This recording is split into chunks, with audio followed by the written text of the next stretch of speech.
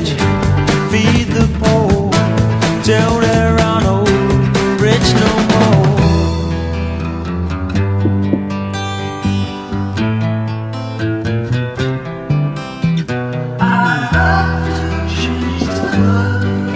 And there, of course, Alvin Lee, the folks on the board here, Gypsy, not Gypsy, Gypsy can't hear it, but everybody out there in radio land or listening later land can, and that's our familiar opening lyrics from a guy named Alvin Lee in a band named 10 Years After that was around late 70s, early 80s. You may remember his little cameo at the Woodstock gathering, that I'm Going Home. And that guy, pretty prophetic lyricist, obviously had some political leanings and thoughts and had a pretty damn accurate view of the future. So at his 10 Years After, I'd love to change the world. The world's changing right in front of us, as we all know and talk about here on a daily basis, pretty much when we can get on the air and things work out. Hey, Harv, good to see Harv with us.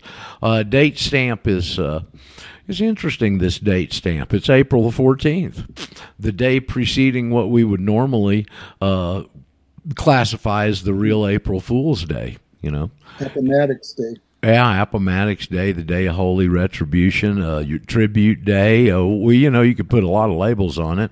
Generally, in years past, it's been a really hot topic because, tonight's the night that people would go to the post office, and in a lot of towns, I remember in Atlanta down on what's that little something Battle Creek Road or something. Atlanta's full of those kind of streets there.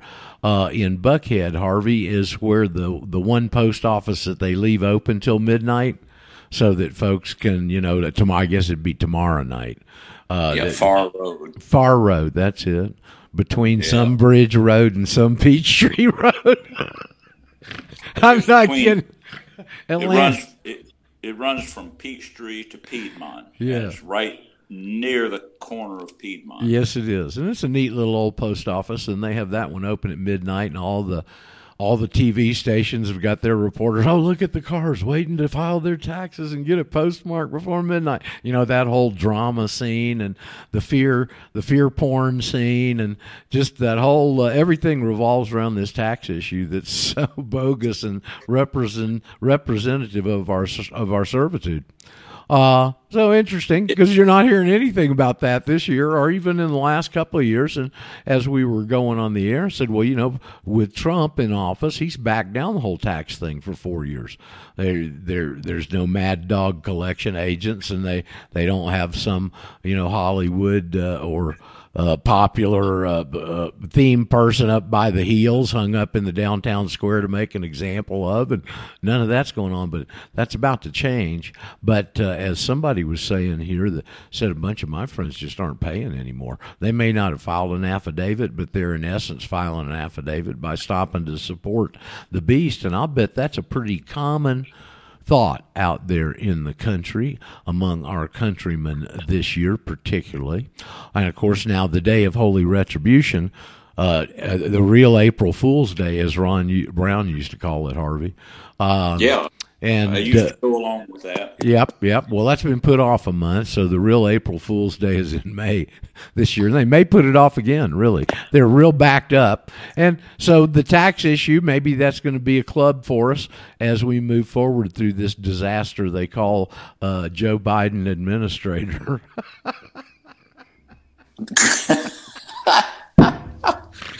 Well, Joe Biden administrator. Does that ring a bell? Joe Biden is not qualified to be a file clerk in a small business.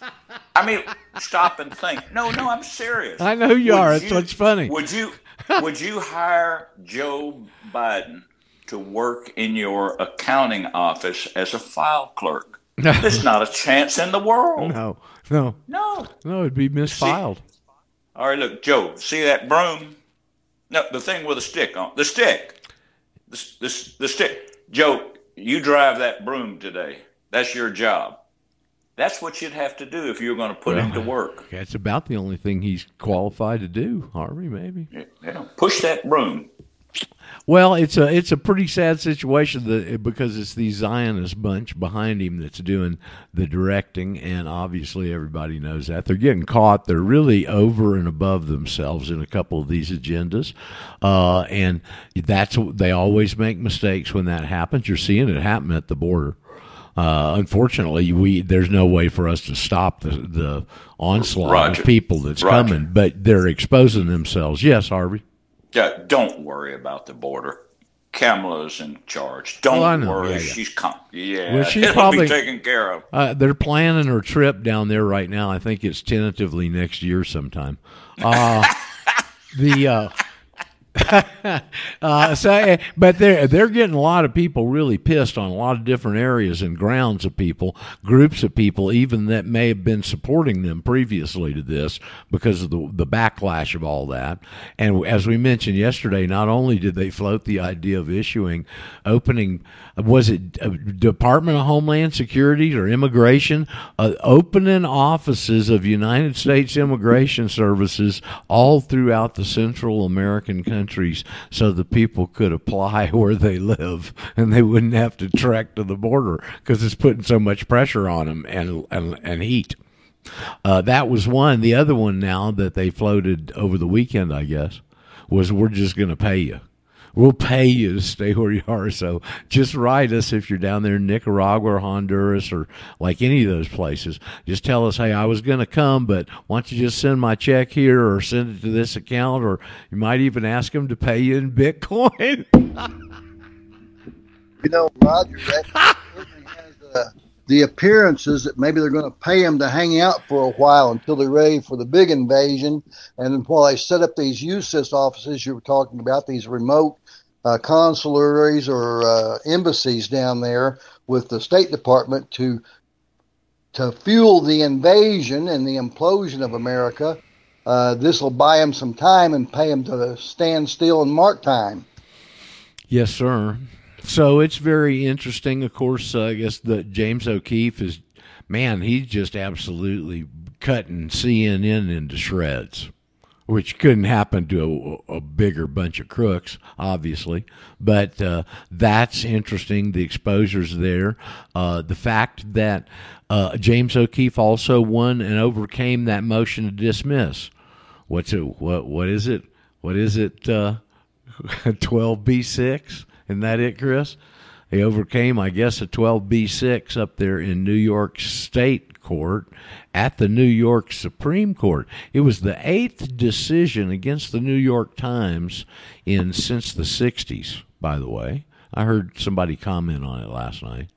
And what that allows O'Keefe to do is to now go and put the writer and the editor and some of those types of people that were involved in the slander on depositions and interrogatories, but particularly depositions. And he's going to do the deposition, or at least his attorney will at his direction, and he's going to film it, and he's going to release the film. Also, because of that victory, and there's an awful lot of people all of a sudden talking about going after these people litigiously. This interview with him last night was on Hannity, and they've done a few numbers on Hannity. He's going, I'm considering doing this too, and maybe everybody else is. And we'll just start doing the defamatory lawsuits, jumping on these guys, because they've been pretty successful in that area. And even though they've got, troughs full of this paper slush money, they still hate to part with it. Okay, especially what was that word?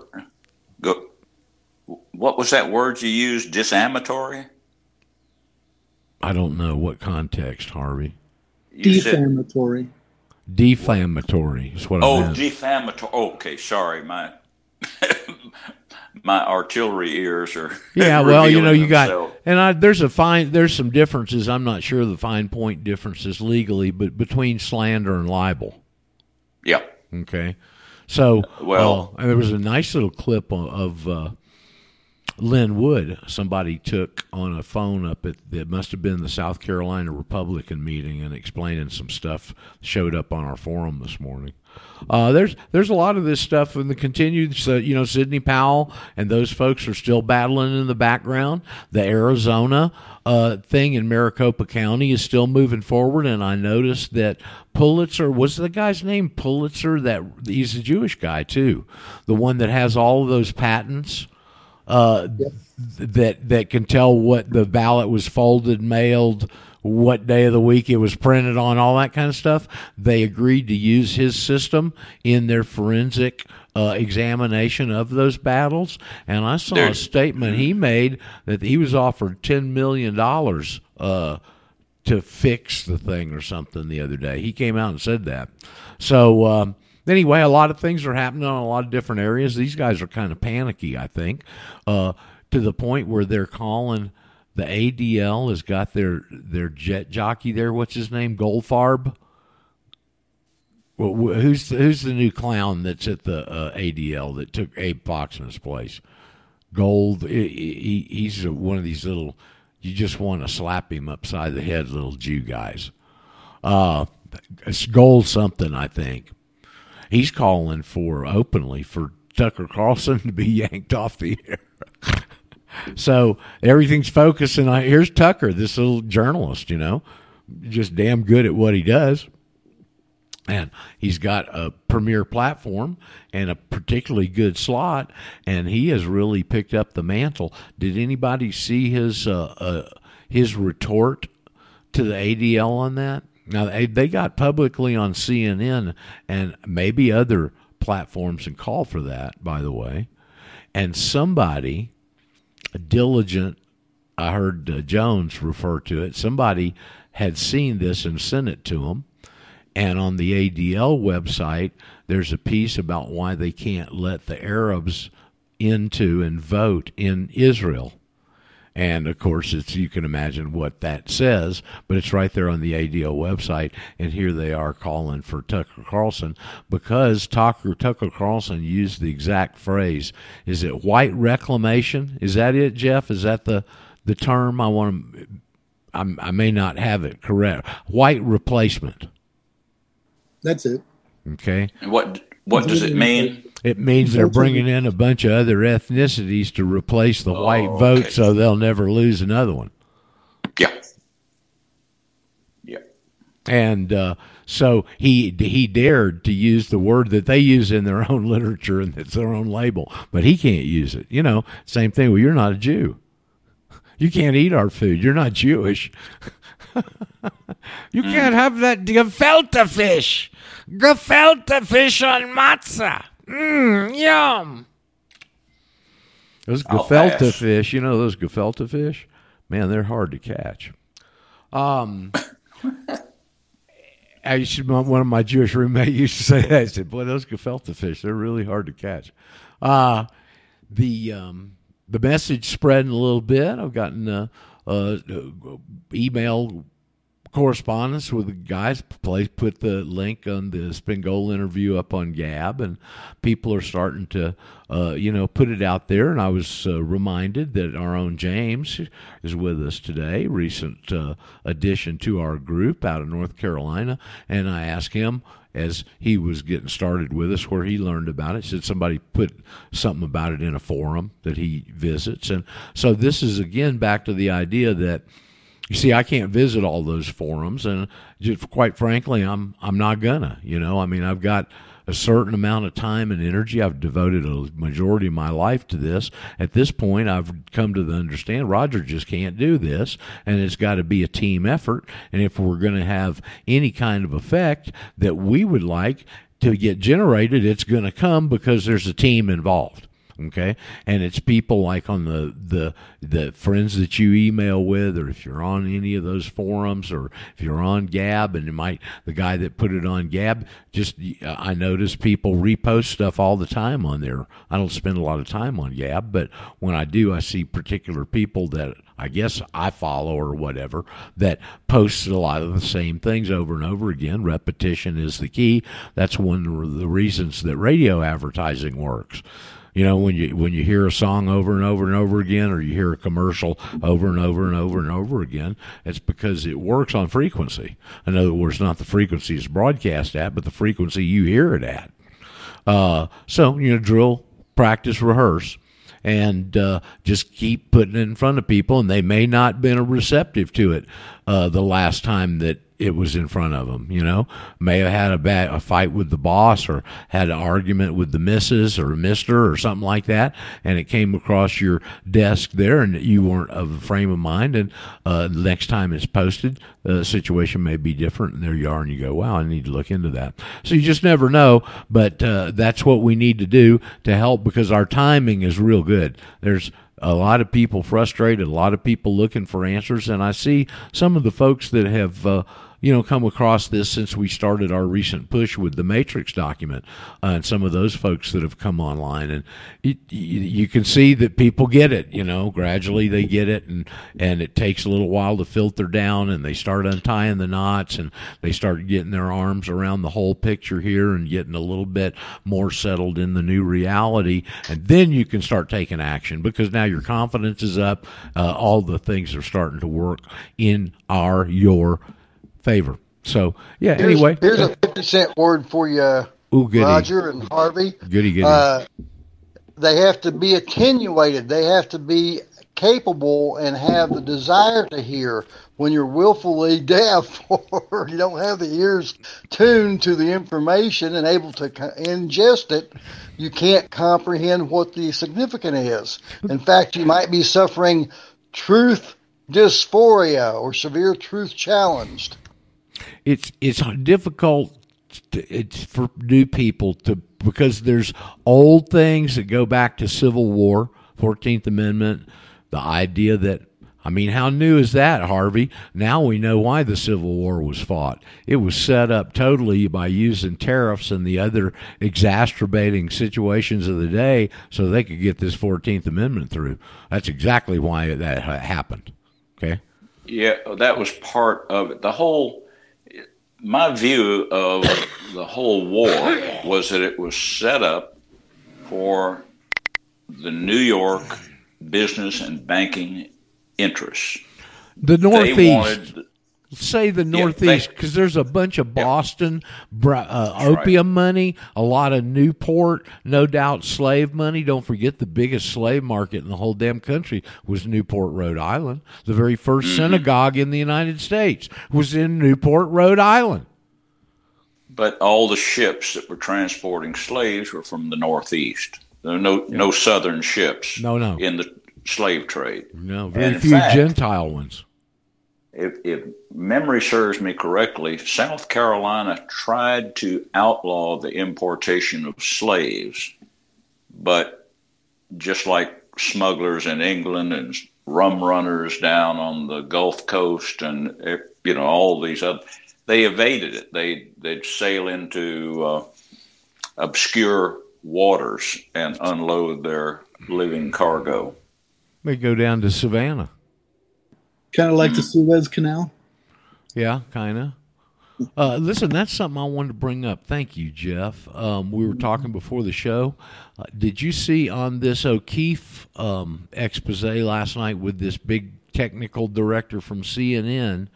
And one of the comments he made was, after Matt Gaetz, we're going to start concentrating on climate change. Did y'all see that? Yes, and pushing the fear factor. Yep. Okay. And now also last night over on BitChute, there's an Indian channel, and it's in Indian, like India with the dot on your forehead. And they're talking about this Suez Canal thing with Evergreen or Evertree or whatever it was, and it was tied into that, and there was a whole bunch of stuff on that ship that was dealing with something they're going to do with climate change. And it screwed everything up because it got stuck there for 10 days in the canal. So it was just interesting that right there last evening, those two things were pretty adjacent to each other. Here, climate change comes up. Bam, is one of the next things we're going to be dealing with. And that comes from, one of them comes from this guy from inside CNN. Okay? Yep. So be prepared for something. We know that they are going for the gold ring here, and that they're going to bring out everything in their capabilities to accomplish it. And we know they use food, we know they use weather, we know they use all kinds of unfathomable false flag things like flying airplanes into buildings and stuff like that. So we know that there's no telling what to expect, but you can expect some big things coming. And as somebody said, maybe it's Cliff High in a tweet, he said, man, if you're having a hard time and dealing with what we're dealing with now, you better just really buckle up to the bar, because what's coming super severe. Okay? Roger? Yes, sir. I think one of the things that slows the message down, or slows the number of people bailing out of U.S. citizenship, is a fear that they're going to lose all of their property. Yeah, I mean, there's all kinds of unjustified fears because people won't take the time. We mentioned yesterday, I don't know if you heard it, Harvey, early 10 years ago, up there just north of you around Sevierville, I think, which is, I believe, where Dolly Parton's from, isn't it, Sevierville? Yeah, right around there. And the guy had a radio station. He's an older guy. He'd had it his whole life. He used to simulcast all of GCN stuff and Alex and do all these micro broadcaster programs and stuff. And one of my students had a friend of his that was one of his broadcasters and started presenting our stuff here to him. And he wouldn't put it on the air. You know why? He's afraid of them. Because our stuff involved in those days, particularly a passport, and he thought that all of his listeners would go through it. A bunch of them would and leave the country.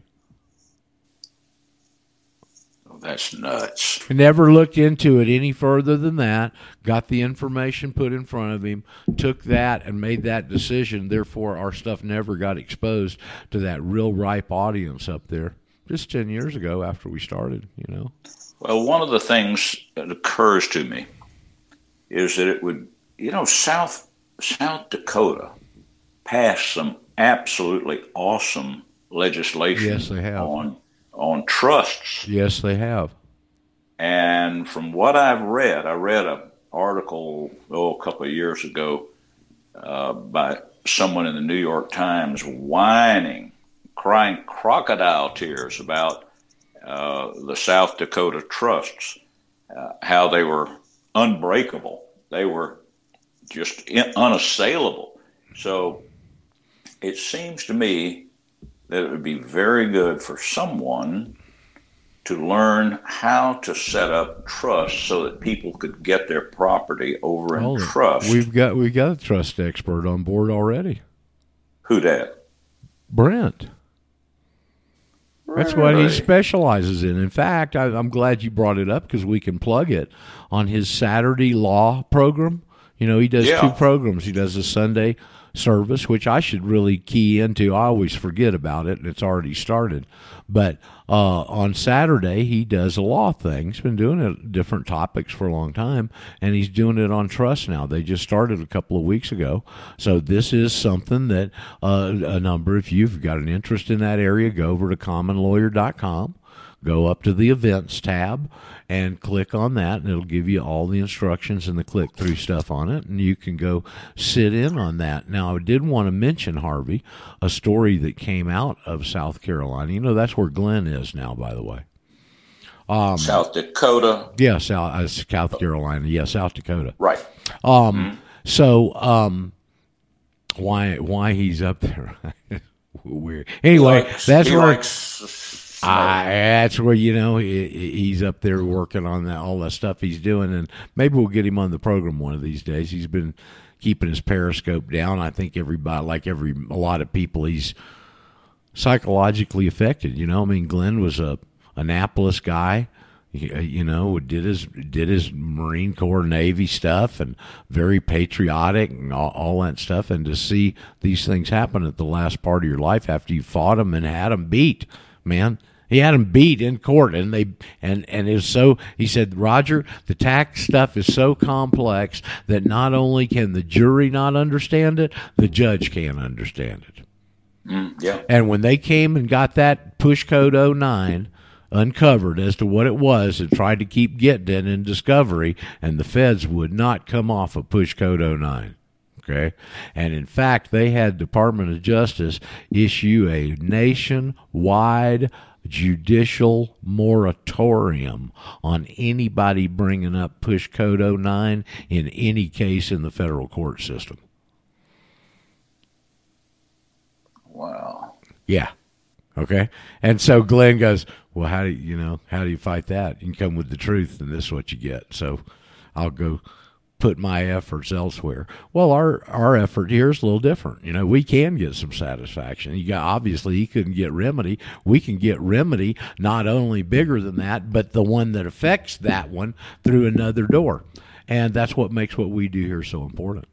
Really. But in this South Carolina and the trust thing, Harvey, this is quite interesting. It was a recent case. South Dakota. Thank you. That's thank all right. you. Sometimes the subconscious just, I guess I got South Carolina on the brain. So what happened up there recently, subsequent to their passage, they've become a trust state where people all over the world are piling in up there. Okay. That's right. It's a big deal, all right? I'm not sure all the intricacies of it. I bet you Brent would know a bit about it, but I do know this case happened.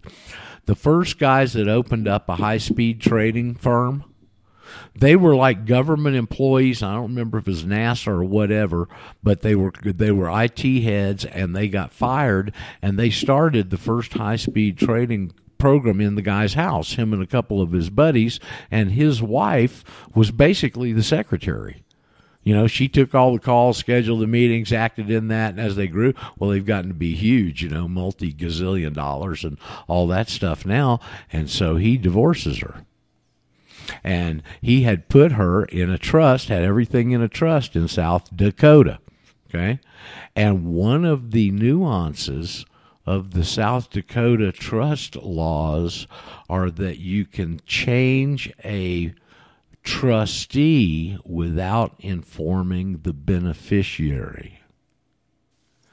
And they went in, and she had everything as the beneficiary in a trust, and they came in before he had divorced her and married another younger woman, obviously.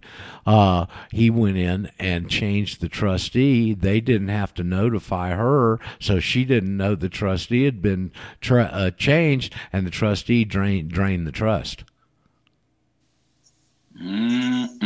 Okay?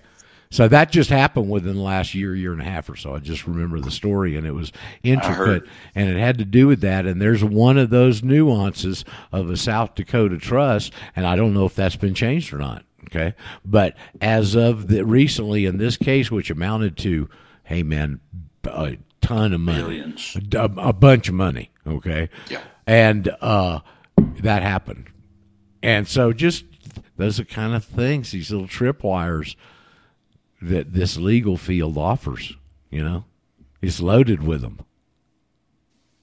Yeah. Seems like a smart way to go is with those trusts. It is. Remember, the trusts are certainly used for property. See, here's the problem that the Patriots got into, is they want to use the trusts as a tax vehicle. And a trust isn't necessarily a tax vehicle. You're trying to get it to do double duty if you're setting it up for that purpose, because it's really to hold property, okay? It's to deal with property. And they're kind of intricate. You have to do a lot of things correctly. There's, the thing is, there's a whole bunch of them. There's over 100 different types of trusts, okay?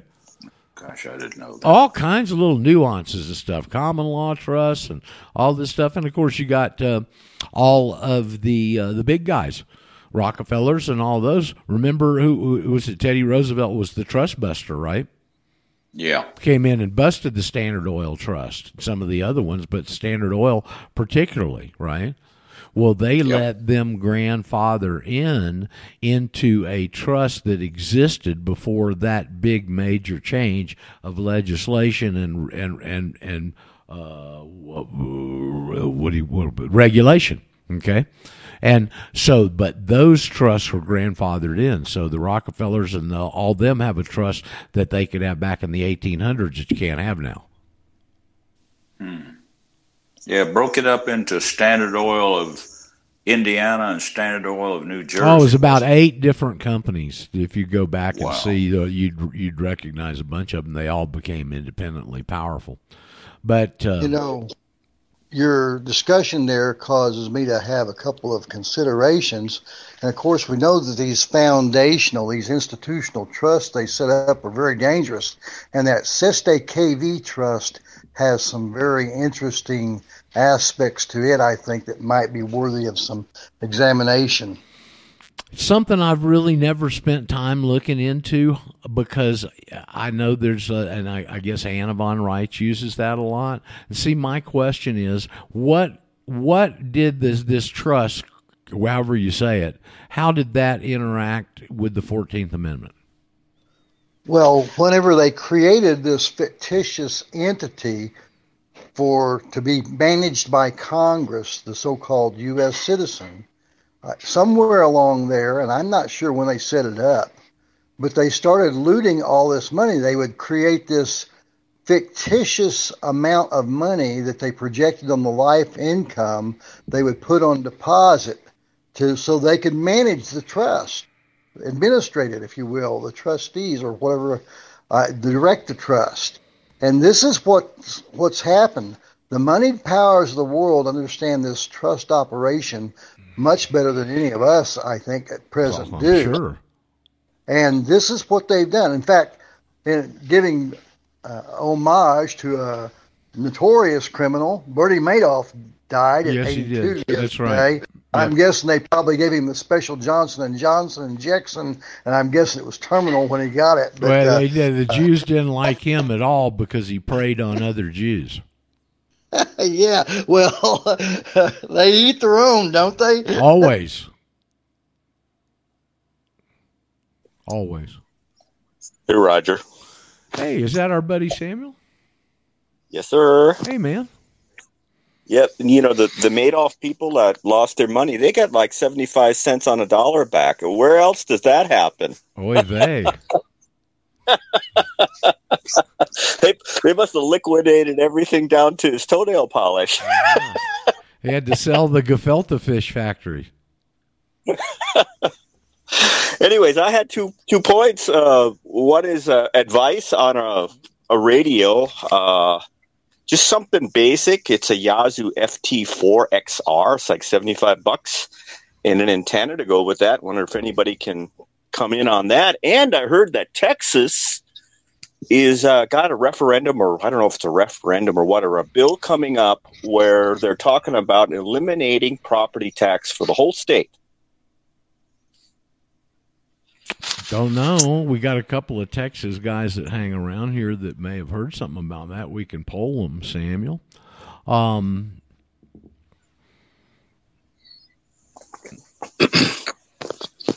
Yeah, it's I should have wrote the bill number down and stuff. There's an RBN broadcast around, I think it's 10 or 11 o'clock, where they have the guys on that talk about what's going on in Texas. At night or in the daytime, AM or PM? AM. Okay. And they get into it quite a bit about, and they also talk a lot about the COVID and how all these laws are bullshit, etc.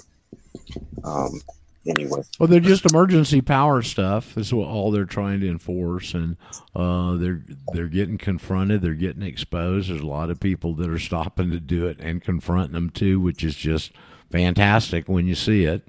And you just see them getting exposed more and more, and it's an interesting. I think we're a little more sensitive to it than the average bear.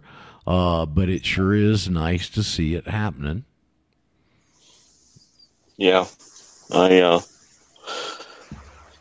A lot of people are asking, well, the big thing they were saying, there's absolutely in the Texas Constitution what these guys were saying, that all taxes in Texas have to be equal. Well, how the hell can you do a property tax that's equal? You know, you can't. Well, you can't, and that means that they've all got to be excise taxes.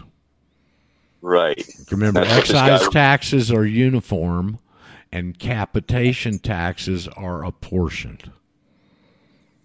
And right. Equal is uniform. They're over on the excise tax side. And you couldn't really take an excise tax and make it uniform when it deals with property. It wouldn't work. Right. I wouldn't think. I don't know. Maybe they figure some way to do it. But anyway, that would be interesting because all that is tied back to the fact that the reason you have those property taxes is because you, as property, can't own other property.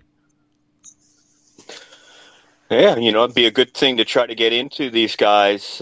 Maybe I'll pay more attention and maybe they got a website or something. I find this, and Jim, we were talking about it. We should have talked about it Monday. We didn't have a program.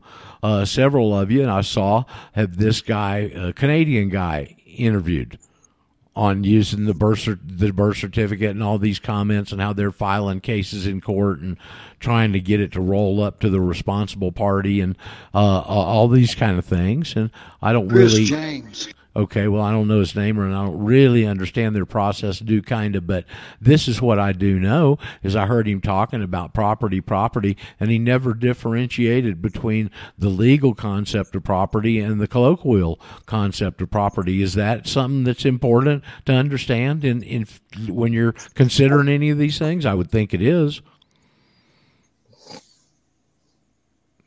I didn't hear him mention any kind of differentiation. I'm not pointing a finger at him or anything. I'm just saying the reason we know that kind of stuff is because John Benson was my teacher, all right? And he was a very good teacher, and I was a pretty good student, like many of you, okay? Many of you are very, very good students, okay? You're right, Roger. You have to conceive of where you at and what relationship you have with the other, your status, your character, your nature. And if you don't know that there's only two statuses, you're either the master or the slave. And then if you're the slave and not the master, you got to know who you serve. And do you serve the great creator, the creator of all, or do you serve evil, wicked, perverse man and their illegal schemes? Josh Wallbuilder sent me, he and I trade stuff back and forth, and he sent me an interesting link on, it's the title of the page, it looks like, is Living in the Private. And the big question in bold letters is, what is a person? And there's a whole page here dealing with natural person, this, that, and the other. And but one of the things they mention in here, and they mention rights and duties, and there's a lot of different references involved.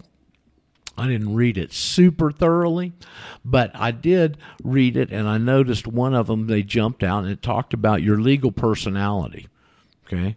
And I don't know that we've ever really talked about that maybe in the early days, but I haven't since too much. And your legal personality, it says here that there can be an endless supply of persons.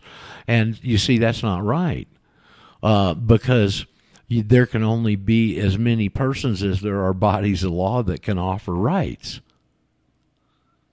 You can't just make up persons and assign these things that don't have assignable bodies. In other words, if you're a quote-unquote person, an ecclesiastical person, back when the Catholic Church ran England, you would have to get your rights from the ecclesiastical law, which was in operation when the Catholics were in control, and then therefore you owed your duties, and that were that person.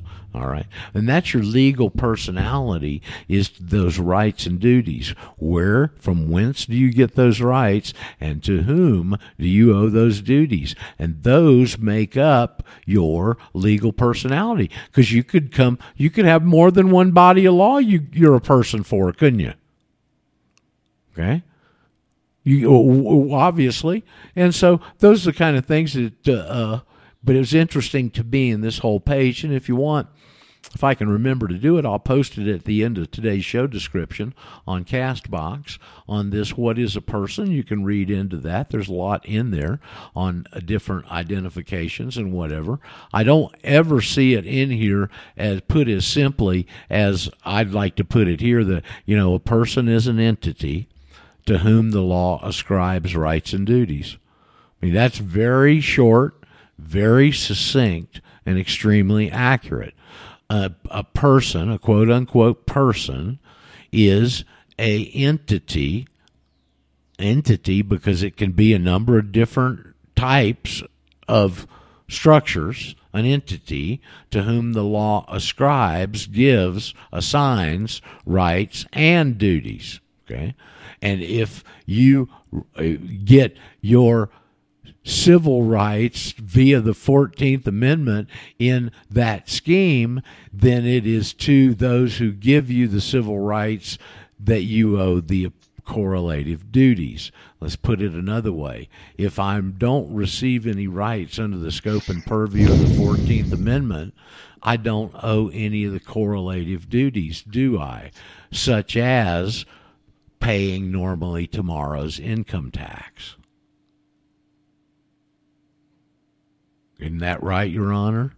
That's talked about the incident. It was I remember it. I can see it in my mind, Harvey. It was Charlie Gray getting prosecuted for failure to file, him handling his whole case pro persona up there. Charlie Gray, for the audience, he wasn't a very real impressive human specimen. He was a short little guy, kind of rotund, not notable in very, any particular physical manners. And here he is sitting up there in front of the federal court. He's been very successful. He was a John Nelson student, by the way. Some of you have heard John's name thrown around here. And Charlie was a John Nelson student, and John had done pretty well with him, except he didn't know a lot of these things like John Benson had taught us. And the example was he's sitting up there in federal court. I don't remember, like, floor 19. What were the federal floors? 19, 20, and 21 or something in the Russell Building, Harvey, something like that. It was up there in one of the federal courtrooms. The judge was black. Okay? And Charlie had been very successful. He'd gotten 2 or 3 other federal judges subpoenaed and on the stand, and did a pretty good job of examining them. If you remember, he got one of the Jewish guys up there and started nailing him on, did you take the Kol Nidre oath this year? Started getting into a whole thing on the Kol Nidre oath, okay, with a federal Jew judge, all right? But one of this incident I'm talking about, at that point in the trial, he had, I believe, as the district director of the IRS on the stand. And the guy's sitting there, and the courtroom's packed. There's not an empty seat in there. The jury's impaneled over on the side. The judge is presiding, a black judge, and the IRS guy, he's got those little glasses on. Y'all know what I'm talking about. When somebody that's your boss or something, and they've got those little half glasses on, reading little glasses, and they can read, and then they look up over the glasses, and they're looking at you eyeball to eyeball, and it was that situation right there. And he's reading the Code of Federal Regulations. I believe it's 60001, 60011, 60012, one of those. And the thing starts out, says, any person, yada, yada, yada, yada, yada. And he reads that regulation in open court. You could have heard a pin drop, okay? And he looks over his glasses at Charlie, a little short, rotund guy, and he goes, you look like a person to me. And just exactly like our forum is right here, that's exactly how quiet that courtroom was.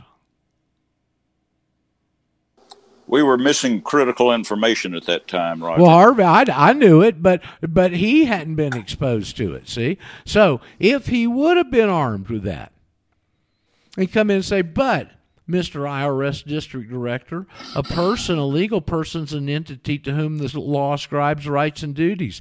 I am ascribed no rights, fraudulently or otherwise, under the 14th Amendment, and so therefore I owe no correlative duties, therefore I'm not that person.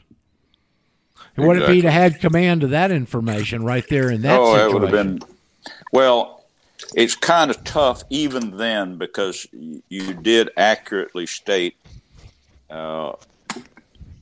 earlier in this course, you said it was difficult for the jury to understand. It's always difficult for the jury to understand. Sure it is.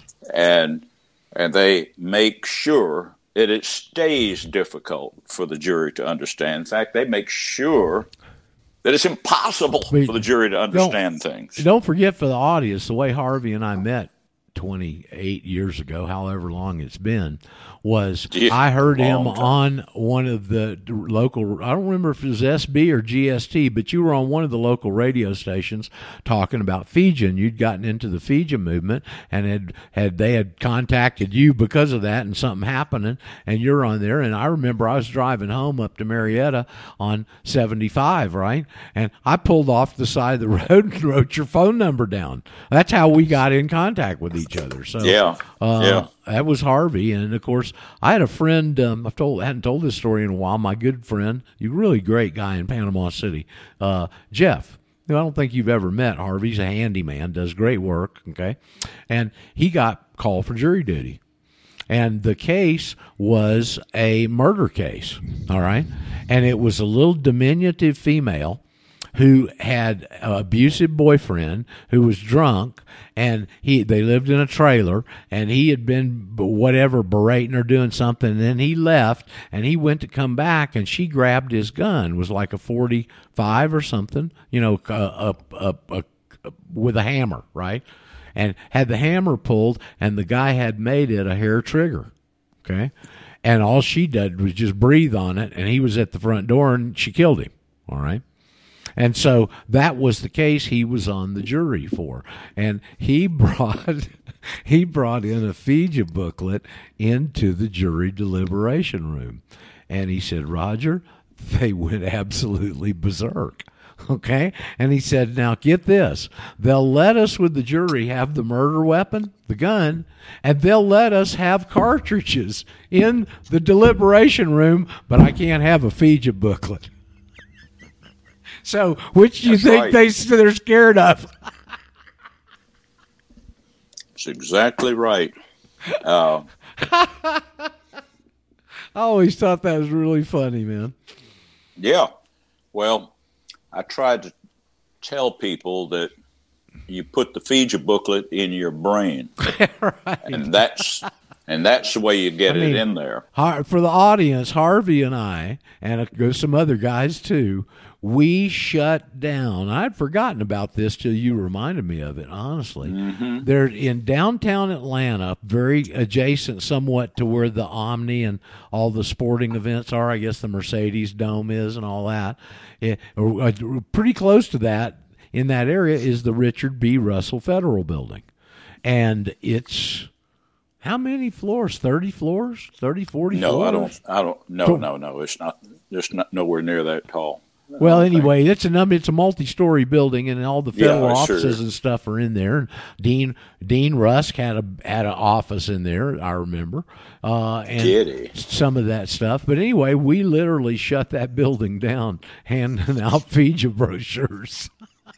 Well, Judge William O'Kelly, Chief Judge. That's right, O'Kelly. Roger, got a question on the jury. My understanding is there's a difference between a trial by jury and a jury trial. One, the judge gets to make the decision regardless of what the jury says, and the other, of course, the jury makes the decision. They call that one a bench trial. It's where the judge makes the decision. Well, I heard that you got to set that trial from the start as a trial by jury. You're probably right. Trial. Well, like with any lawsuit, Samuel, you can define your terms at the lawsuit, and if that suit ends up in the Supreme Court and you said white is black, up is down, all that stuff, those are the terms that would apply at the Supreme Court. Okay. And I can also tell you this from personal experience. When you're in process of going from one level to the other, district courts where you bring it, then you can appeal it to the appellate level, then you can appeal it to the Supreme Court. If you don't bring something up as an issue in the trial at the bottom level, you can't bring it up and inject it later on in the process. Yeah, the retired federal judge said that everything is in the process, and they don't have any process if you're your jurisdiction. Well, it's They just just like have- Brent says. See, they're talking about the merchant law now, and it is designed to achieve a goal, okay, where the common law is the process. That's an important differentiation and designation to be able to make in your mind. Theirs is designed to achieve a goal. Ours is designed to achieve a thorough rendering of the processes involved, and the truth will come out the other end. To your point, sorry about the dog there. He must have saw me uncue it here. I was going to say that Harvey inhaled too long before he said his next word, being a Georgia boy down there. And Samuel kind of cut in the middle of his rendition I was listening pretty closely to. But I'm wondering if Harvey knows a Paul Nally down there in Georgia that goes on some other calls I go on, that's a pretty savvy law dog himself. And he had made some suggestions when he was hearing my situation, that I might want to preface my paperwork with my grand jury complaint to exclude any barred licensed attorneys from having a look at it when it goes to the grand jury clerk, ex officio clerk of the court, to preclude them from intervening and interceding in this public corruption interest case. And in fact, I was just looking at some very intriguing language this morning on Title 18 U.S. 245 violations, and some of the secrets I was looking for were in there, and also a letter from the Civil Rights Division that says under Section 14141 of Title 42, the FBI doesn't investigate civil violations, but if under the police misconduct statute, it gives the Department of Justice the authority to seek civil remedies in a pattern and practice, and so on and so forth. And this is really, really quite curious. And this Title 18 U.S.C. Section 245, which is federally protected activities that I'm looking at, it has quite a bit that it gave me the secret of the answer I was looking for as to who to notify, and you must notify the AG or the assistant AG or the associate AG or his designee to get a certification before you sue in a public interest, to sue the entity, the corporation, the agency that's harmed you. And this is kind of what I was wondering about with Harvey, if he knows this Paul Nally down there, because this guy's pretty savvy too. He's in the same league with Harvey and a little bit with me and others that on this call that watch this stuff very, very closely. I've never heard of him before, Chris, for my 2 cents. Harvey, are you familiar with Mr. Nally? Harvey might have dropped off or something. He's, let's see. Yeah, well, he's not with us, so we can continue to ask him. I'm not sure at what point he dropped off there, Chris. Me neither. But listen, I saw a video that I'd like to send you. Maybe if I send it, are you checking your Telegram lately? You're not, are you? I will today. Well, I'll send it to you if you will. And it may be something you want to follow up on. It's a guy who has trained this dog named Jumpy. Did y'all watch that yet on Jumpy? A couple of minutes video on all how he's trained Jumpy and how to contact him and stuff. You may want to watch this in relation to your little Yorkshire Terrier there. Although it may be too old to train like Jumpy here, but I guarantee you'd be impressed, Chris. I will look at it. Yes, sir. Jumpy. Pretty cool. Is that Daryl Wayne that's joined us there? We lost Harvey and got Daryl. Well, I guess that's a fair trade. Yeah. Hey, man. how's everybody doing? Pretty good. Yeah. Yeah, I haven't been around for a while. It's a busy time of the year. That's A before lot of people summer. with tattoos. Yeah, well, they're Yeah. getting their bikes. They got all the visions of their summer little sojourn with their masks on. Yeah. Bikers have been known to wear masks and face shields long before the COVID. Yeah. So, well, I picked up. I was listening on Eurofolks there, and you were talking about Samuel was talking about property taxes, and you were having that conversation, and I know I just think a lot of this stuff is fantastically pretty much irrelevant from a actionable point of view until the people that are engaged in exploring what some of the options are actually comprehend what's in the 2 pages of Escaping the Matrix. They don't stand a chance. They're clueless. Yep. And until they actually comprehend that, they will make circular arguments and then feel very self-righteous in proclaiming their ignorance, and the same result will come about. So, when are we going to start hearing about Jewish reparation payments? Maybe all the great insurance companies and banking houses that their foundations were built on the slave trade. I'd like to see some of those remittances. Those would have you? Those would have to come out of the City of London. So if we're going to use the J word, we're going to have to identify it correctly, and would be out of the City of London. So the people that are bellyaching about their so-called property tax, which is not a property tax, that's your liege, tithing to your liege. Okay, that's what that is. Let's call it what it is. You're tithing to your liege in the feud. You're paying your feud.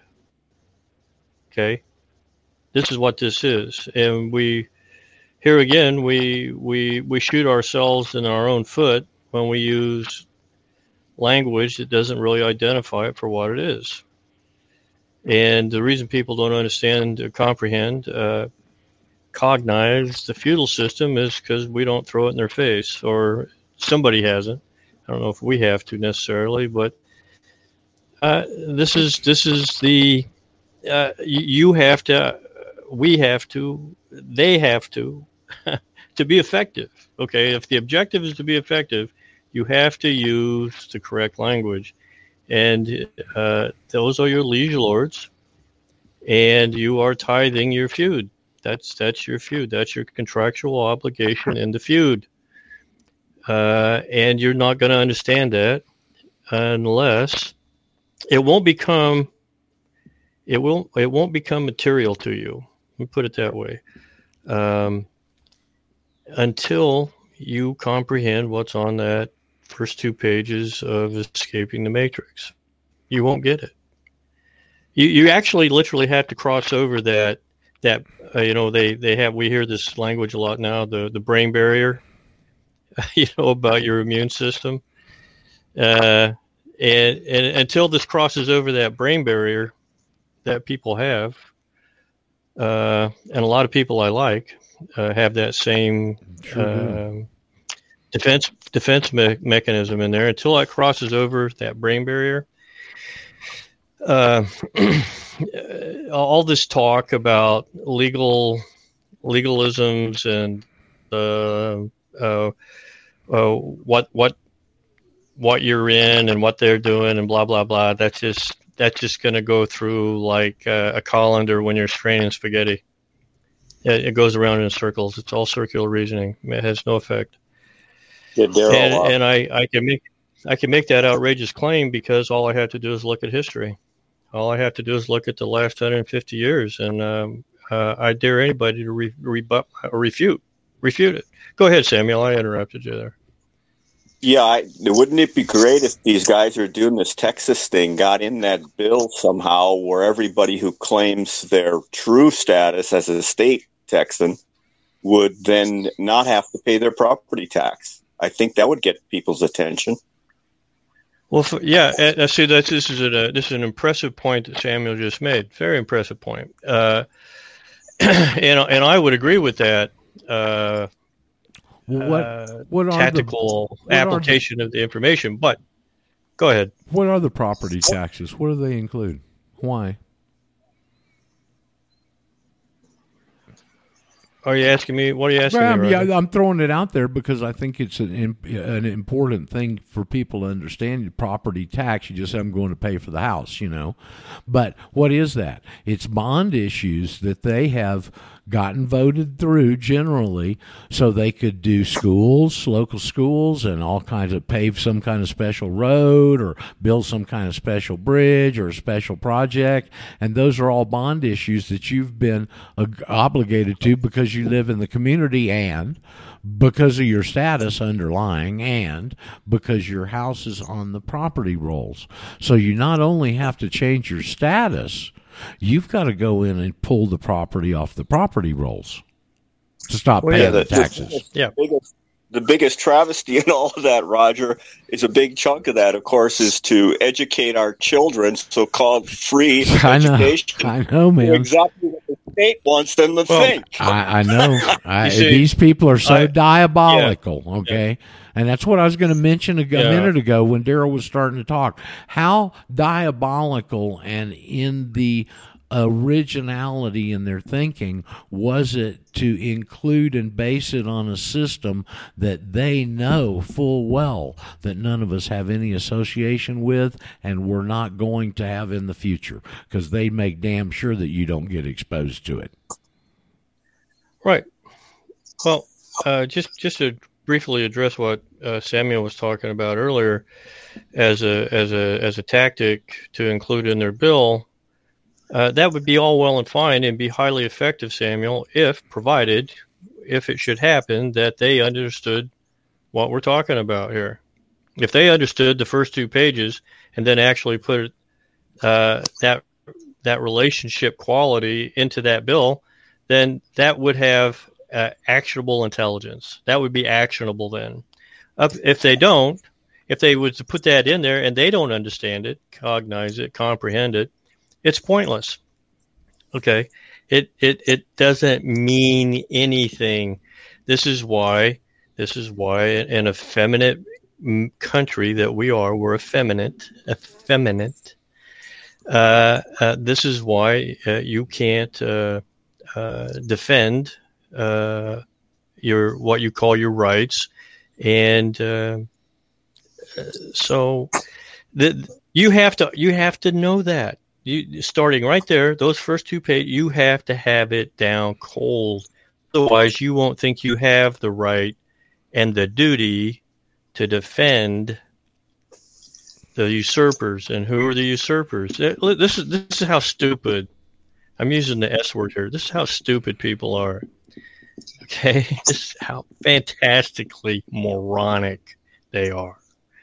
They are under a deluded mythological impression, childish, that the U.S. government there is there to defend their constitutional rights. This is how stupid they are. No, that is not their job. That's your job, Bubba. Okay? And if you're effeminate, you ain't going to do it. If you're ignorant and effeminate, you really ain't going to do it. And we have a bunch of effeminate, ignorant she-men that can't even control their own damn houses in their own personal lives, let alone keep these witches like Clinton and Pelosi and the rest of this gaggle, this coven in place. So, we have, these are the fundamentals. You have to build on the fundamentals, and you have to know that information, and you have to identify what you're in. You're in the feudal system, and you are a plebe. You're a serf. You're a villein. And you ask for protection for allegiance and allegiance for protection. And that's what you're doing. And that's where you get your benefit. And you have to understand that each and every one of you, even here, every benefit you get is somebody else's liability. Stick that in your head. Okay. And that's exactly what that's socialism. That they want you in their society, so that you can get the benefit and you can't bitch because you're getting your benefit. And that benefit, that's an interesting word, and it's got some ramifications too, because everything they necessarily label a benefit ain't a benefit. And I would proffer your Social Security account as that. Okay, a benefit is something you may apply to Social Security for if you've been injured and you want disability payments or something like that. That's a benefit. Okay, if it's money that you agreed to and contracted with them to take a little bit out of your pay every however for 40 quarters and then regurgitate 10% back and let them steal 90%, that ain't a benefit. That's money that was yours that they took and stole from and returned to you, and I'd get it, and I'm very grateful for it these days, because I would have I'd have never saved that pittance that they took out of some of those little checks I used to get when I was younger. I'd have never saved that where I could have utilized it later in life, and I've got some utilization out of it here, so I've got to be grateful. Gratitude's a really big attribute that we don't use enough. Okay, go ahead. I'm sorry. I would re-identify that, Roger, as a commercial annuity contract. Probably a good way to put it. Yeah, it's a commercial annuity. You enter into an agreement. You were vested in it, and they have a commercial obligation. This is a commercial obligation on their part. Okay, you had a commercial obligation on your part. A UCC. It's a contract. It's a private contract. Okay. For public purposes. And for their public. For their public's purposes. And you can contract in. You can contract into their public. Okay? Because it's a different society. But again, it's not the nexus to the system. Just because you make that agreement with it doesn't obligate. I know. I'm just clarifying it for new people, okay? Because there's a lot of that mis and disinformation in our community out there, and it's just not a nexus. That doesn't give OSHA, EPA, and all these other agencies the right to come to your door, okay, and knock on and say, why aren't you following this regulation? Go ahead. Well, I just want to blow something else out of the water here. I'm bored to tears with it. It makes me ad nauseum. My rights are unalienable and or unalienable. Blah blah blah blah blah blah blah. Okay. Well, listen, Jack. That's true. That's true. I won't debate that. But here's what you can do, Boobas. You can contract out. You can contract into some other obligation that does alienate. You can contract them. You can contract out of them. Can't give them away. Can't transfer them. They can't take them away. But listen, everybody forgot something here. You can contract them away. And that is voluntary. Right.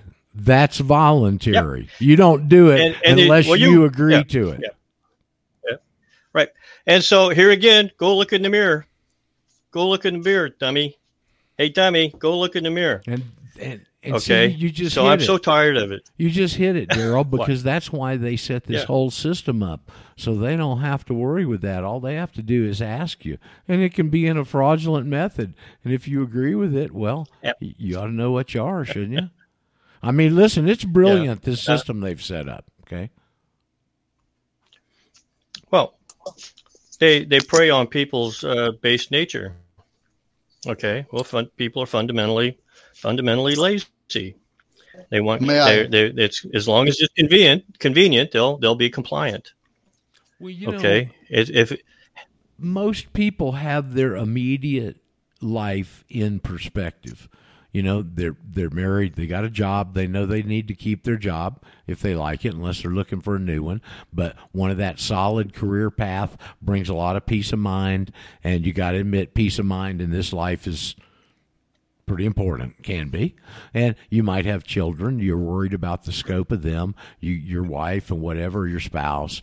All these things are your main concern because those are your day-to-day and your long-term kind of bases. You don't go around and think about what can we do to entrap, enslave, and totally control mankind. well, look at it from the other side. Why don't they look at how they are being entrapped and enslaved? So I mean, I don't disagree with that. I mean, listen, I've been able to work my way through the larger parts of this over time, and I've run a full business and had a life too, and do all kinds of things. So, but you can't do it if you're lazy. No, Okay? You can't do it no. if you have a low threshold, whether it be work ethic, or if you're not curious, okay, if you're not curious and you don't have any imagination, You're not going too far.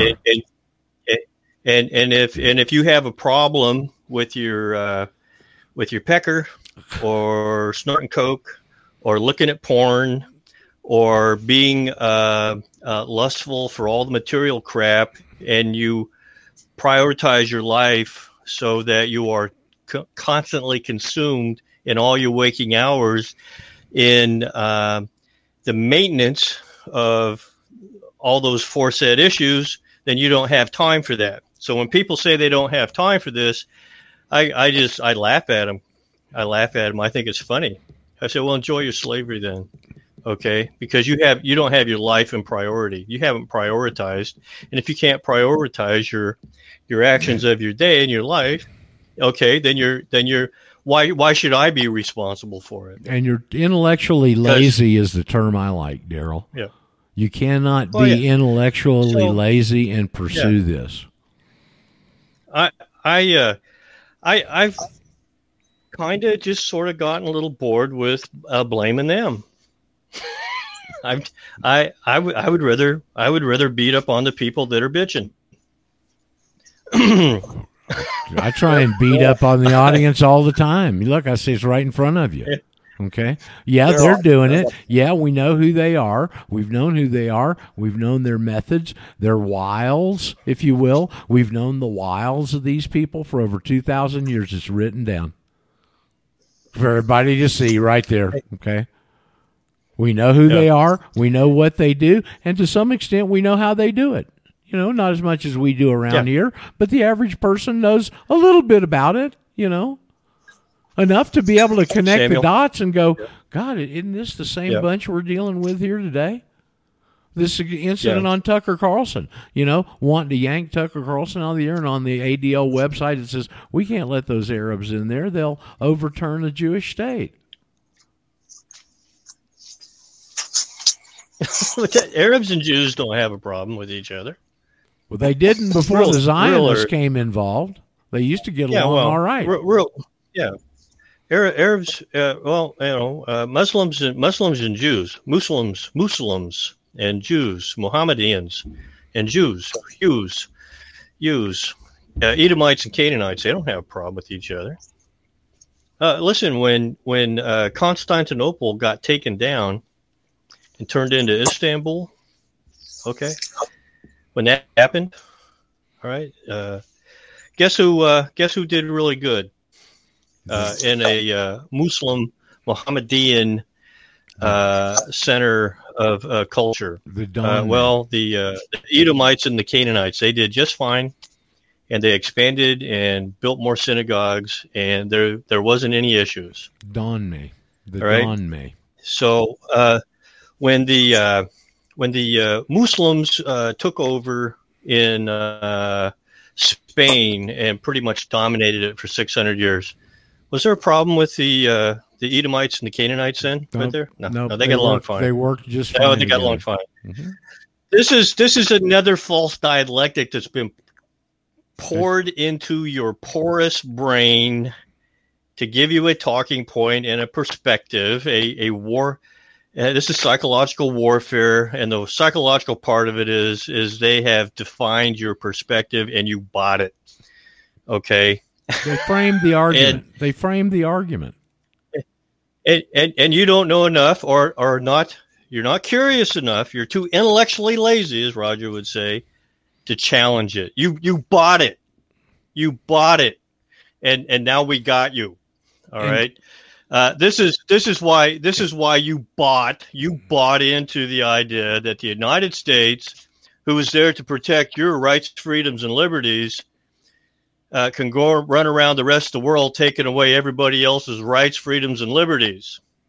Okay, and you don't see the contradiction. All right, that's another great one. That's the false dialectic, and I just use that as an example. But let me just share something here. This is what I predict. Okay, which doesn't take much of a prophet to do that. And I'm not saying I'm a prophet. I'm just basing this off of history. William F. Engdahl writes a book about 4 years ago called The Lost Hegemon. Whom the gods would destroy, they first make mad. Brilliant, isn't it? Brilliant book by Mr. Engdahl. I highly recommend you read it because we are, well, not unilaterally, but this place has gone mad. And it is a hegemon. It's a hegemon. And you are doomed. You, everyone listening to this or hears it later, you're personally doomed if they continue to do this. Go ahead. This is sort of a two-stage question. Part of it is Ron Gibson. It's for Daryl, and the other part is for Roger under tax code. If I heard you right, Daryl, you said Ron Gibson uses the term shelter for your domain. I'm assuming he's doing that for legal purposes. And my question to Roger is, I would call mine intellectual property and shelter because that's the one thing I think the IRS can't touch, right? For probably legal reasons, your intellectual property. Those are my questions. Taxation and those intricacies are not my specialty, Samuel. So I don't know about that. It's the best way to do is to get that affidavit and separate yourself from the tax code, and then you know it doesn't apply. But one of the things they can't touch is your work product. In other words, when you're out doing all your handyman jobs, and they can't come in and take your saws and your skill saws and your hammers and all that stuff. What they use as a access to your properties and or your intellectual properties or any of it is if you were to patent it, for one thing, and if you were to associate with what you do and your equipment or your intellectual property with a corporation, and then you partnered with them. Okay, just the same way you partner. It's the same process. It's all commercial. It's all UCC.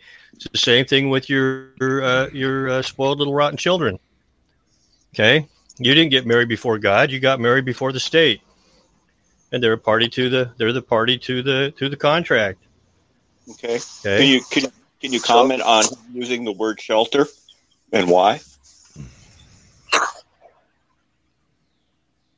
Well, it's just another way of using the term inhabitant, sojourner, dwelling, any of those things that try and avoid some of the particularities that they've stuck on these other terms. It's a way of sidestepping I think a demure, almost, Samuel, I would think. Shelter is probably a word term that Ron's identified that it has not been weaponized by them as of yet. Okay, weaponized word terms. So I don't know. I think, the more that like I talk with and work with people at beginning understandings of this, the more and more importance I realize that I can't talk about all this legalism and all this other muckety muck and spaghetti.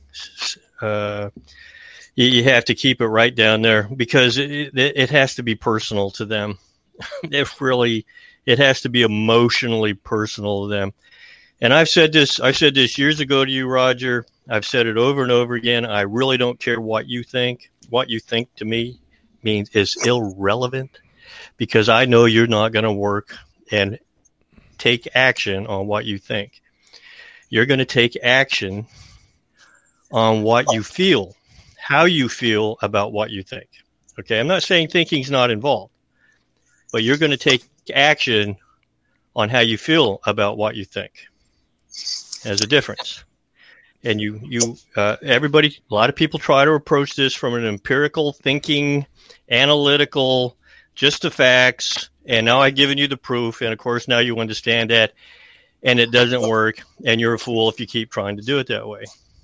Okay? Because it won't work. It doesn't work, and history proves it. So you actually have to take the time to earn the respect and develop a relationship with people before they will, and then you got to live it. Then you got to back it up. And if you're not doing all those things, you're not going to get any traction doing anything. You won't even get any traction in your own life doing it because you don't even trust yourself. And there's a lot of people out here don't even trust themselves. The way we used to say that is people don't care how much you know until they know how much you care. And it's easy to say, but it's a lot harder to do. You actually got to walk this. You got to walk it. And when you start doing that, you'll know that you're doing it when you start losing friends and family. Okay, when you start doing that, then you'll know you're on the right path because people who you thought were your friends, the convenient, comfortable ones, they'll walk away from you. You're going to find the difference between a friend and an acquaintance. So anyway, you feel better? I'll put my. You feel better? I'll put my Baptist minister. Oh, I don't know. I sort of feel the same way all the time, Roger.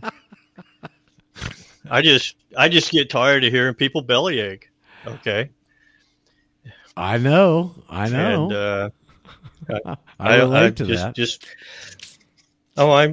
I'm such a victim. I'm so sorry. Somebody's picking on me.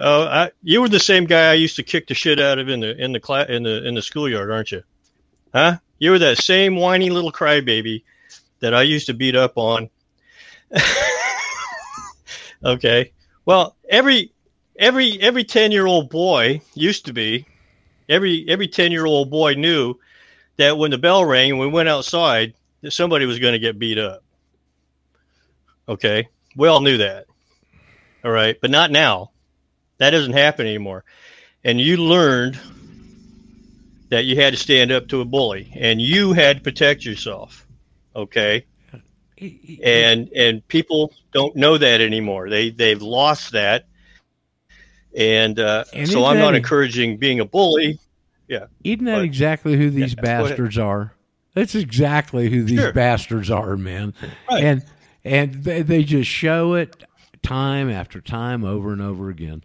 They're just a bunch of damn Jew thug bullies. Yeah. Yeah. And listen, if you've never taken a punch, if you've been able to get through this life and you haven't ever taken a punch figuratively or literally, then this is going to scare you. You're going to shake. You're going to think you were all grown up. I'm a big grown up 50, 45, 50, 60, 70-year-old man. I know you're still that little sniveling 10-year-old kid that wouldn't defend himself. Oh, that's just. Well, listen, and the good Lord tells us to come out of her. He doesn't say go down there and commingle with these guys and beat them over the head till they understand. Okay? He didn't tell us to do that. He said, come out of her, my people, come out of her. He said it twice. And he also said earlier on, your duty is just to tell them. If you've told them, your duty ends at that point. Okay? Now, should you not tell them, you've got a duty that's going to bear with you. But if you tell them and they don't heed it, well, tough newbies for them. Okay? And that's where we are. And I've really taken that attitude on over the years. And I don't get upset about some of the people that don't get it anymore. I just shake my hands and, like I said, pray for them, because that's about the only thing you can do for them, and pray that seed sprouts down the line at some point. It's planted. It's just got to get germinated and sprout, okay? The only reason I take shots at them is because what I've learned actually from a leadership roles in responsible positions is that if you allow fear to perpetuate through a group, it'll spread like wildfire. Sure will. So anyway, it's not for everybody. It really it's not. It's not, and that's unfortunate. And once again, I tell you guys. You just don't know how special each and every one of you are to me. Now, if you're out trying to proffer this information and put it in front of people, you're getting an idea, okay? But until you do that, you won't appreciate how rare it is for the people that truly, honestly respond to this. Now, our hope and prayer is it gets wider acceptance level as things get worse, and it may. We don't know. But that is a real situation here, and like I said, you just dwell on gratitude. Gratitude is a really healthy emotion. It can flush out a lot of the negative ones. Gratitude can, and finding the things that you're grateful for and concentrate on them. Jimmy did what? Did he have him some? He tells me that he likes those biscuits and sawmill gravy type food. Yeah, I expect he'll be 200 pounds by the end of the year. No, he. Hello. Yeah, we got somebody. He took a couple of books and gave them to the guys over at the shooting store, and I said, "You did what?" Jimmy's listening right now. I know he is. And I said, "You did what?" He goes, "Yeah, I gave him the books." I go, "Oh, jeez. Okay, so now this morning I stopped by there and I gave him the 2-page Getting Out of the Matrix thing, and they accepted it. Yeah, they accepted it. Oh my God. And so anyway, somebody wants to. Yeah, talk who here. was trying to say something a second ago? Came on board. Hola. Okay, well, whoever it was had their G2? their mute off. I don't know if it was Jeff or not. Jeff, is that you, Bo? Somebody. Okay, well, must not have been important. It might have been an accident. Anyway, so Jimmy's stopping by and educating the locals up. I would assume that you already had those folks well on their way, Daryl. Did you give them the 2-page doc on how to file a national, how to file your national statement? You can't. No. They're so far away from doing anything like that. Okay. They're baby steps. Well, the reason it's taken me 5 years to get to gain any kind of credibility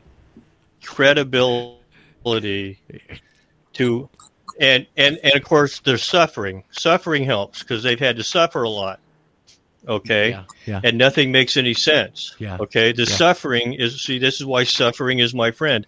I want the suffering to continue and increase because it makes my job easier. My job gets exponentially easier every time they ratchet this up. All right. And that's just gravity. Okay. I want gravity to work for me. I can't sit there and hold this up all day for years and years. Okay, I want gravity. I'm going to use gravity to my advantage. Okay, and suffering And what they're doing, the tyranny, is a natural gravity that compels men to move, and to Take ask action. a question. Take action. Okay. So now, because I've been extremely patient, and I actually do what I say I'm going to do, and I've gained that earned, I guess, well, in their minds anyway, that respect, or they said to Jimmy, Daryl says all kinds of stuff, and we don't really understand most of it. Right. Okay. But now, well, there must be something to this. Okay. Oh, well, what is it that I'm missing? Okay. That's a question that has to come from their mind. It isn't a statement or a declaration of me telling them that they've missed something. It has to come internally. It says, what am I missing here? Until they ask themselves that question. That's right. And the motivator, and they are, and a lot of other people are too, they're asking themselves that question. That's an internal, actionable motivation. It's an internalized action. It's not you telling them they're stupid and they don't know something and they should listen to you. And that never works, and it never will. Well, they had have to wait. Previous, Yeah. they might have had a love of the truth and a desire to find it, but they didn't have a thread or a path to run on. So now all of a sudden they've got that, and if they didn't have a love of the truth and they'd been sent strong delusion, then now they got a path and they'll start exercising it and walking it down at their own speed and comfort level. Okay? But the ones that don't have any love of the truth, they've still got the burden of being sent the strong delusion. And they're still believing in the lie. And you probably cannot do anything to change their course, their path, and their situation. In Scripture, that's identified as the reprobate mind. They're reprobates. And they don't have...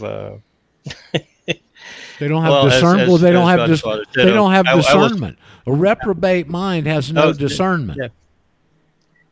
They send them a strong delusion, which results in a reprobate mind. I don't know, is it chicken or egg? Well, it's kind of like the difference between sin and iniquity. So if you sin, like Brent said, if you sin, do we all sin? Yeah, I probably do on a daily basis. Do I knowingly sin? Boy, if I do, I'm rebuked. Okay, so the difference is, do we all sin? Yeah. Do we sin actively knowing it and then doing it? Well, then you're walking down that path, aren't you? Yeah. You're walking down that path to a reprobate mind. Yep. So, anyway, I just think that suffering is just the greatest ally we have. Yeah, and, I agree.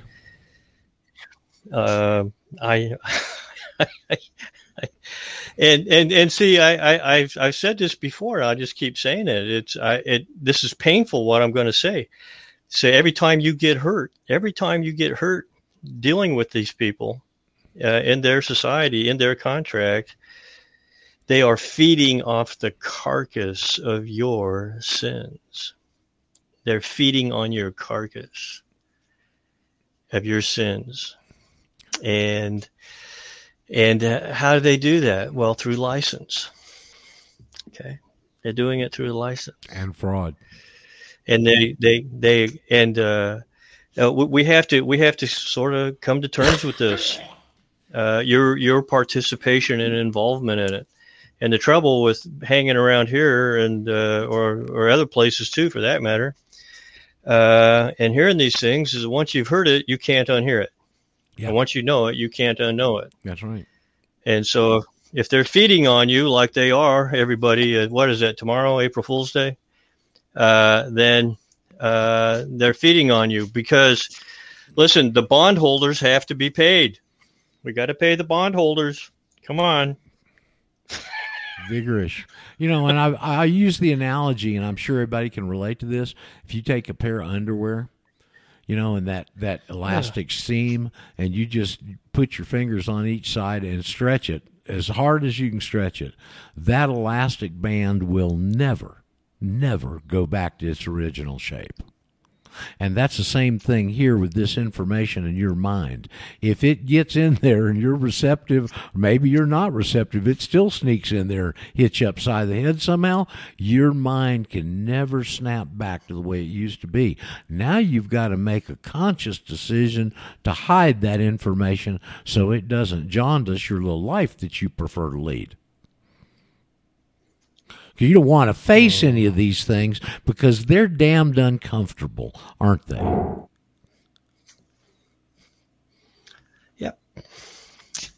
Yeah. Because it makes you you're put in a position where you either got to be a coward or you got to be brave and do something. Yeah. Well, that's pretty much the bottom line, isn't it? That's pretty much the bottom line. It is.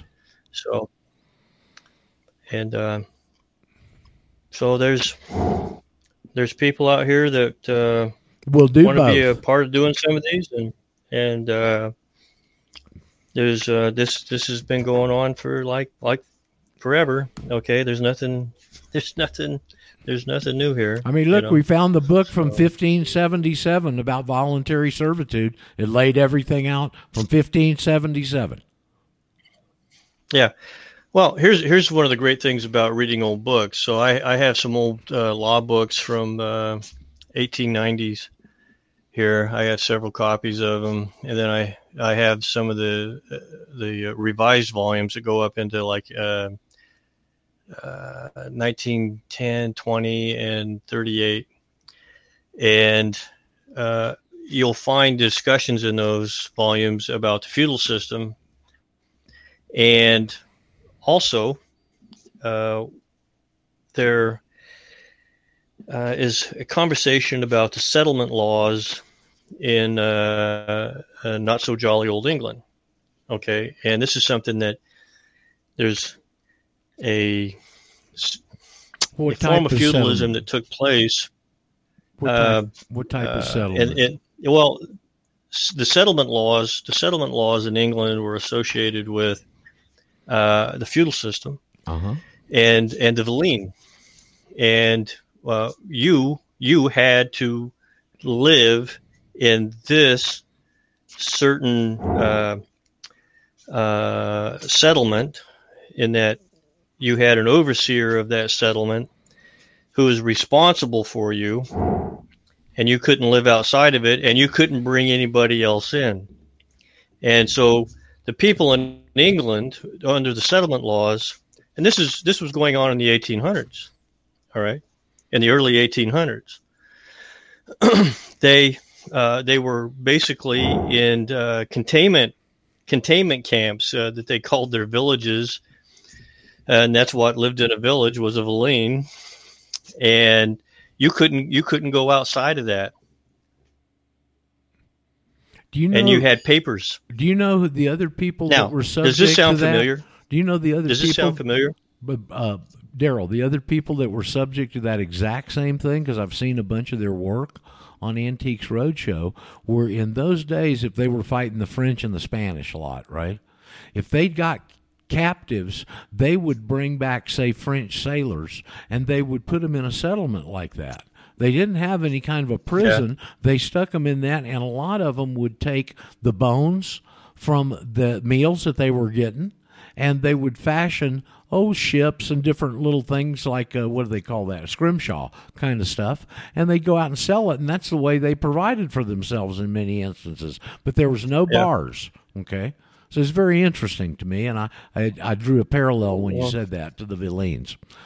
What I would recommend to anybody listening here is go on your favorite search engine, type in England and the settlement laws. I think you could do a search just that simple, England and the settlement laws, and you would probably find a lot to read, and then you would see that after you read through it, because it's short on time, and I read this about 2 years ago, but you would take away from that is that in the neo-feudal system 5.0 that they're rolling out is that these same settlement laws and tracking laws and procedures and containment are just being applied now as they were in England during that Back in time, those but days. now they're using technology. Very good. Very good. Okay. That's a good analogy. Let me also, and I was going to mention, if you go into Black's Law Dictionary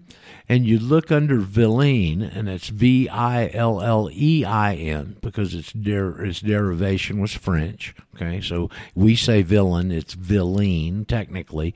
You'll find a number of different types of villains, and they had different characteristics, where one of them, like a villain regardant, I believe, says a villain attached to the land and transferable by deed. So you could transfer him from one settlement to another, and you did it by deed because he was property.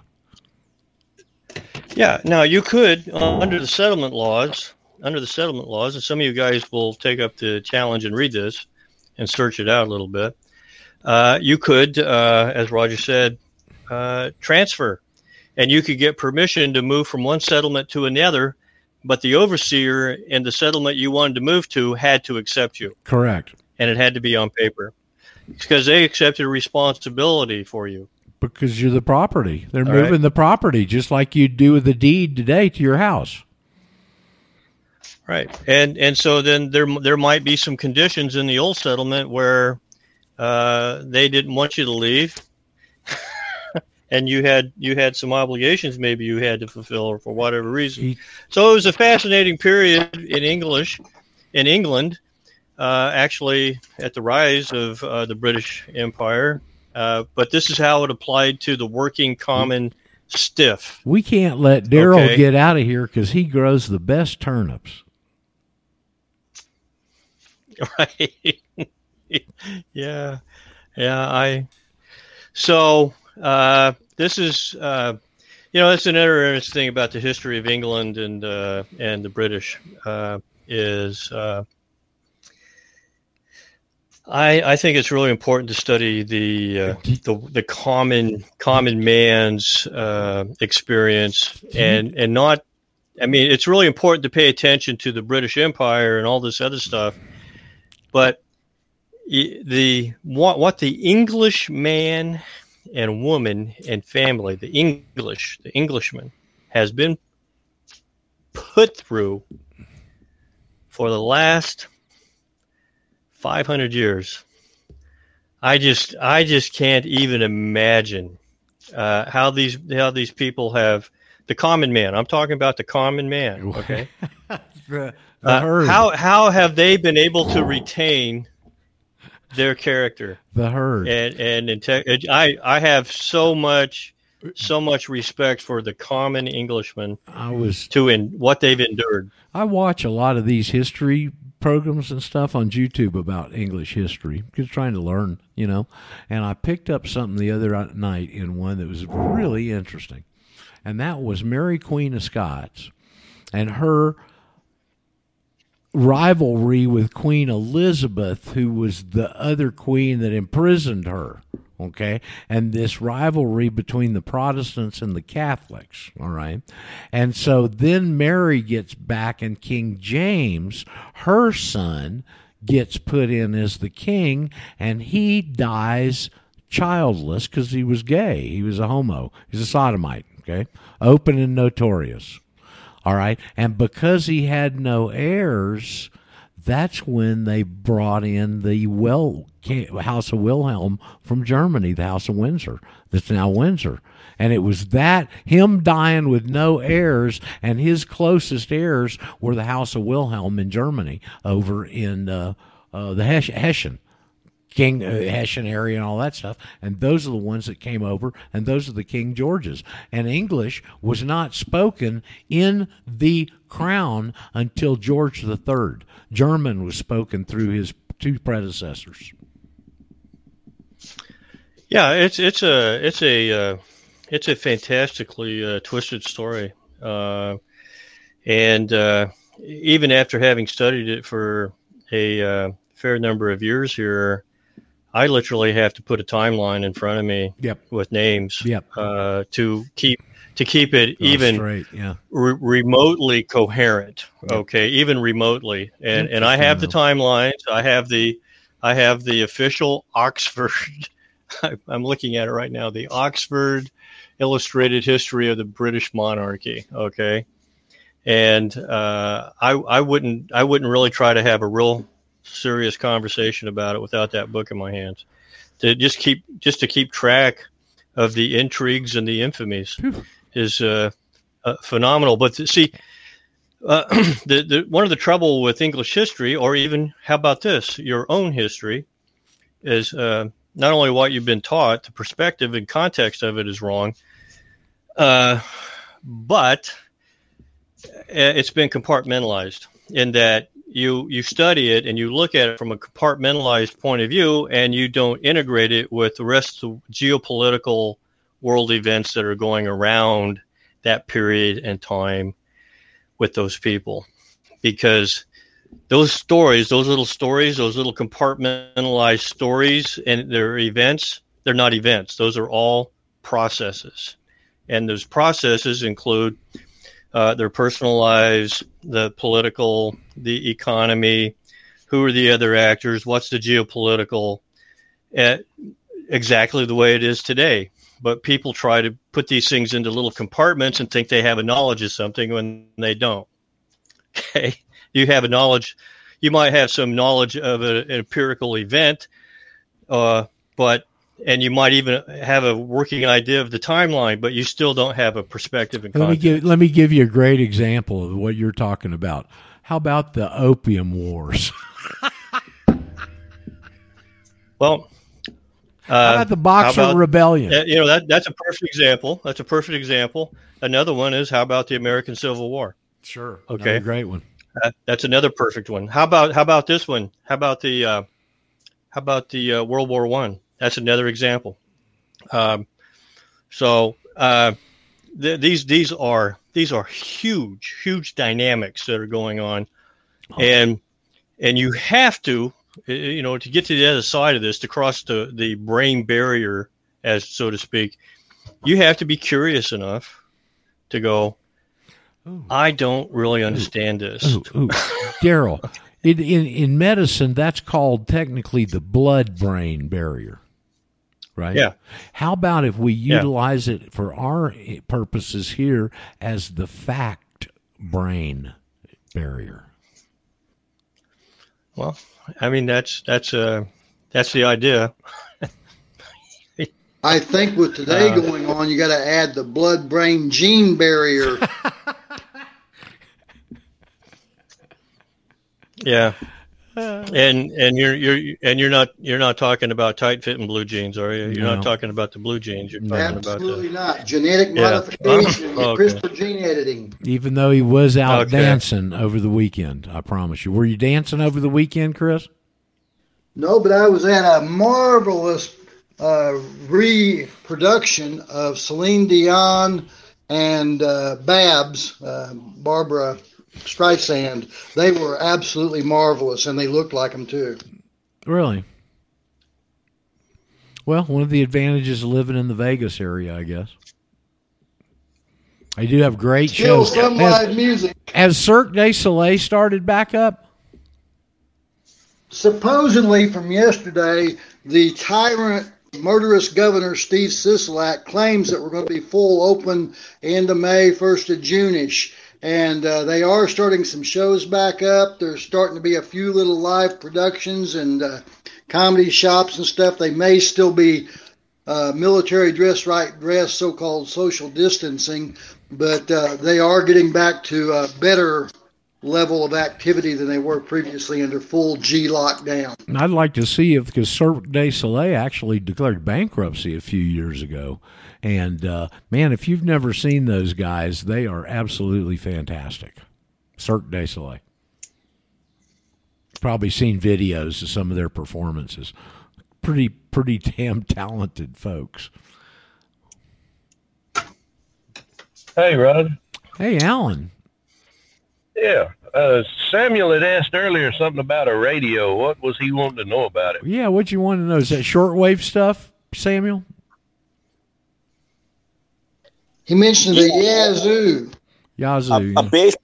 A basic radio to at least be able to listen to what's going on out there. And my friend came up with the Yazoo FT4XR. It's like $75 and an Abri antenna. Okay, does it have a shortwave band? Is that why he gave you that particular model? No, it doesn't. No, it doesn't. That's why I wanted to know what he was wanting to do with it, because that only covers like 2 meter and 70 centimeter ham bands, and it's pretty much local reception only on that radio. And it is a handheld, so unless he puts an antenna up on the roof, his reception is still going to be really limited. Right. If you really want to prepare yourself for that part, it sounds like you know a bit about it. You got a ham license or something, Alan? Yes, I do. Okay. Well, then what you really want is something with a single sideband, don't you? Capabilities? Yes, that's correct. And HF. See, that's only a VHF, UHF radio. He wants something with the HF bands in it and the sideband capability to be able to hear. That way you hear things from all over the world with that. Sony's got a real good one. Do you got any suggestions for a little inexpensive, good shortwave radio with those capabilities, Alan? I think the Sony is about the cheapest one I've seen with single sideband capabilities. Sony had a couple of nice little ones. I haven't really looked at them in quite some time. If you dig around a little, he might could find on, eBay or some of the forums, he might could find some old just shortwave receivers that are not too terribly priced, that would be good. But I hadn't really looked into that lately. I'd have to dig around a little to see what might be a good one just for receiving. I would imagine if you're going to look in that area, if the prices are what they used to be, you're probably going to cost you $200 in that range, maybe slightly more to get a single sideband shortwave radio. Yeah, more likely it's going to be around $200 to get a decent single sideband that'll receive. You might find an old used one, like I've got an old Kenwood R1000 that was just a receiver, and I bought it years ago for under $100, I think, but somebody get rid of it. But there are places that you can look around for equipment like that where you can find some deals on it, like, because them ham guys, they swap and trade things all the time, and sometimes the prices are not too terrible on the used equipment. Yep. Yeah, I guess what I'm looking for is something first to get in for local, just to listen, because that would be the least expensive, and I can budget that. And then what would be the next steps up is sort of like what I'd like to hear from you guys. That's what we're talking about. Single sideband is what the next step up would be. Can you hear me? Yep. Can you hear me? Yeah, we hear you. Oops. Yeah, go get a Bofang radio. That'll give you your ham bands. What is it, Gary? A Bofang. You can buy 4 of them for $50. Do you want to spell it for us? BOWFANG? Is that what you said? Bofang? BOAFANG. BOAFANG, Samuel. BOA, Bank of America, FANG. They fang you. The Bank of America fangs you. Here's the thing. The FCC is outlawing a lot of that stuff within 6 months. Both things go away in less than 6 months. Is that right? Yeah. And you ought to see the articles they're putting out about us not allowing to be able to talk about politics or anything on ham bands. Yeah, they're crunching down on ham operations. They're in a serious shutdown any alternative information outlet mode. So anyway, a Bofang, you got to get an adapter and then slave that to a mobile antenna, like an antenna you're going to put on a car, so you're carrying your shortwave and ham in your car. Yep. Okay, I remember you telling me this the other day, and I did a little research, and that Yazoo FT4XR is called by some people the Bofang Eater. It's a bit more pricey, but it's supposed to be a whole lot more radio. I can't know. I don't, know enough to. Are you going to get your license, Samuel? No, I'm not. I haven't get a license or anything. Get a Bofang. They're great little radios. You'll save money. Get the one that does 8 watts. They got it that does 5 watts and 8. Get the one that does 8. Hey, Gary. Let's hope we don't we're not in a situation where that's a necessity. Go ahead, Daryl.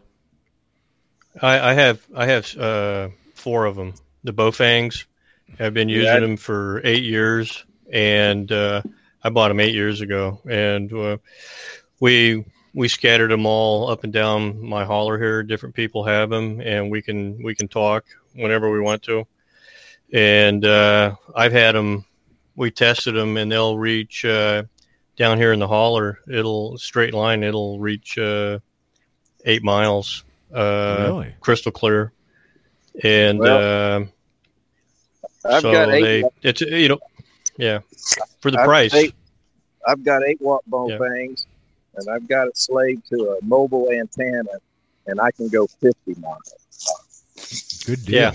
Well, that's just the difference. So we're just using the little coax that's on top of it, just a little nub, So, and since Samuel brought up Yazoo, for anybody, because that reminded me, I have to put in a shameless plug here, Roger. If you go to Revolution Radio in the archives today, and Addicted to Our Own Destruction, and listen to Sunday's show, we did a 2-hour dissertation on the Gerdaki Land Treaty before the Constitution, the Constitutional Convention, and the Yazoo Land Deal, and John Marshall of the Supreme Court, and all the dirty dealings that the Federalists were involved in land speculation, and I never knew it would be so interesting until we dug into it last week. So you can find that in the archives on Revolution Radio. Man's heart is dark; no man shall know it. We're right at the tail end of today's program here. Going to be off in a second, but okay, you can go find that in the archives at Revolution Radio. Thanks, guys. We had a pretty good discussion today, and we covered a lot of very fertile ground, I think important subjects and topics, and about Bofang radio there at the last. Like I said, let's hope we don't get to where that's a necessity, but it may get to that point. Be prepared. Boy Scouts motto. We're going to be prepared best we can, and see you mañana en la mañana at the same time right here at the same platform. See you then. Have a great day. Some would wonder if Bofang has anything to do with